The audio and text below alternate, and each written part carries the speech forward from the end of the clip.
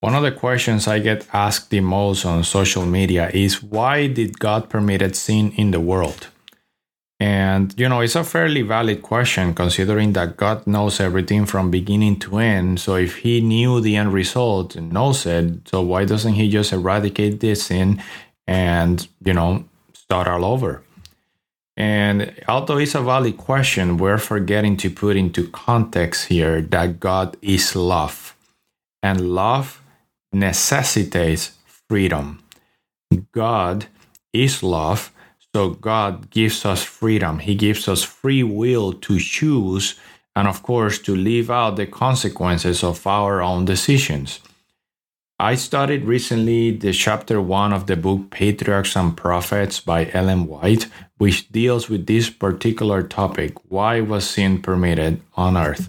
By the way, I completely recommend you read it. Again, that is the book Patriarchs and Prophets by Ellen White. Chapter 1. If you don't read the rest of the book, at the very least, read that chapter. You won't regret it.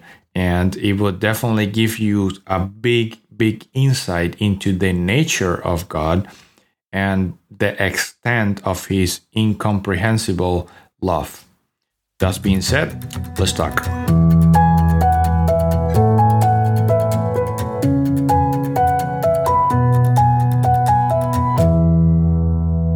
In Ezekiel chapter 28, verses 12 to 15, we read, and this is talking about Lucifer, or now known as Satan. You were the seal of perfection, full of wisdom and perfect in beauty. You were in Eden, the garden of God. Every precious stone was your covering. You were the anointed cherub who covers. I established you. You were on the holy mountain of God. You walked back and forth in the midst of fiery stones. You were perfect in your ways from the day you were created, till iniquity was found in you. Unfortunately for Lucifer, the original sin that he had, or the first sin ever, was jealousy, envy. Envy grew in the heart of Lucifer because he was jealous that the Son of God, Jesus, was in the position that Jesus was, next to his Father, next to God, next to, one with God. And Satan wanted that for himself. So I won't go into all the details of what exactly happened. Again, I ask you to read chapter 1 of the book Patriarchs and Prophets. But basically, a spirit of rebellion grew in him because he felt that the obedience to God was forced as opposed to voluntary. He thought that God was selfish and that he wanted all the attention for himself, and that the laws of his kingdom were unfair and biased towards his own favor. Of course, this is totally not what's going on God's side, but this is what filled his heart. And I like how in the book you find this sentence: God desires from all his creatures the service of love, service that springs from an appreciation of his character. He takes no pleasure in a forced obedience, and to all he grants freedom of will, that they may render him voluntary service. So this is what God wanted, voluntary service. But here is Satan accusing him that he is simply selfish and that he wants all eyes on him, all praise for him, and that he's basically a selfish God.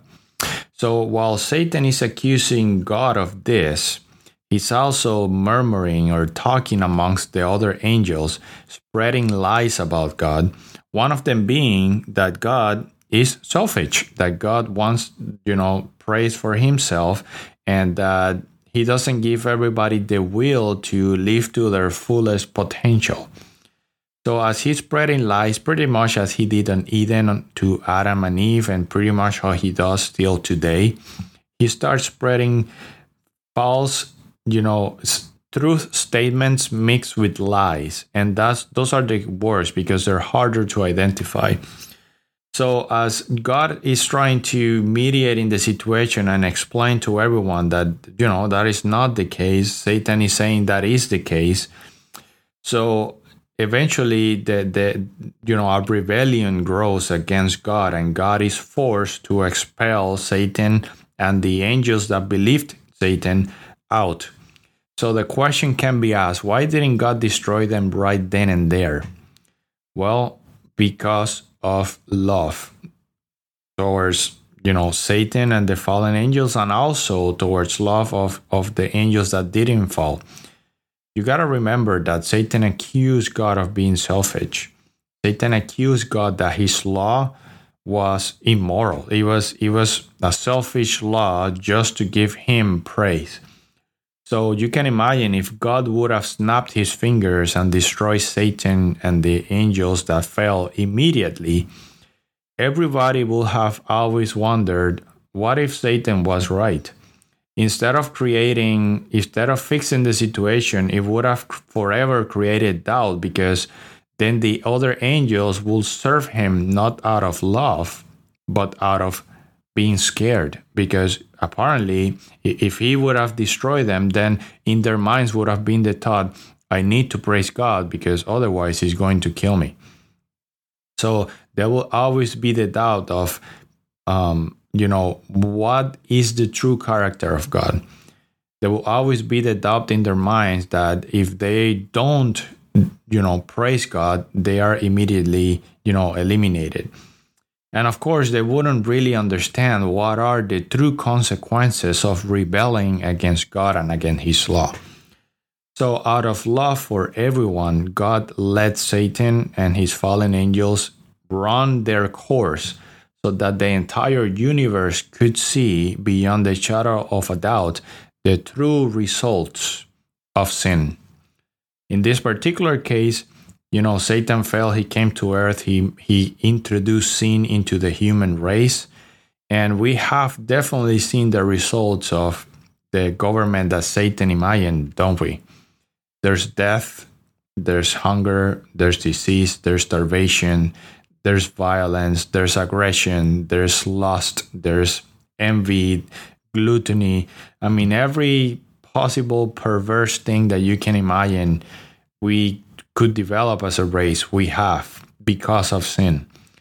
So God allowed everything to happen so that everyone will see the true face of sin, what Satan was, sharing, and also the true character of God, which is the love that Jesus offered. So Jesus sealed the record on God's character when he came and died on the cross, because that is the ultimate expression of sacrifice and love, to give your life in place of another person who deserves to die when you didn't. And that's what Jesus did. So at the cross, selfishness and love came face to face, and love triumphed. And that is a beautiful thing. And today, if you and I are alive, it's because God wants us to, has a purpose for us, a mission for us, and he wants us to have a relationship with him, because he has promised to come back and restore the world that was originally, his original design. So why was sin permitted? Simply out of love. God could not have anyone ever question that he wants nothing but volunteer love, volunteer service to his will, because we know that it is only through his will that we can truly live a happy and eternal life. Sin introduces selfishness, and when we're living in a selfish mindset, we only care about us. It's all about us. The others don't matter. And Jesus, the love of God, you can't love if there's nobody to love. So God is a relational being. He wants to have, to have us around, to have his angels around his creation. On the other side, sin is selfish. Sin only thinks about itself. How can I pleasure me? How can I gain for me? So selfishness and love came face to face at the cross, a loved one. So now when God comes again and he restores the world that was original, and he destroys those that destroy the earth and that have destroyed each other with sin, then there will be no doubt that he's not doing it because of selfish reason. He's doing it because it is out of love. So anyway, just wanted to share why was sin permitted, as is one of the questions that I get the most.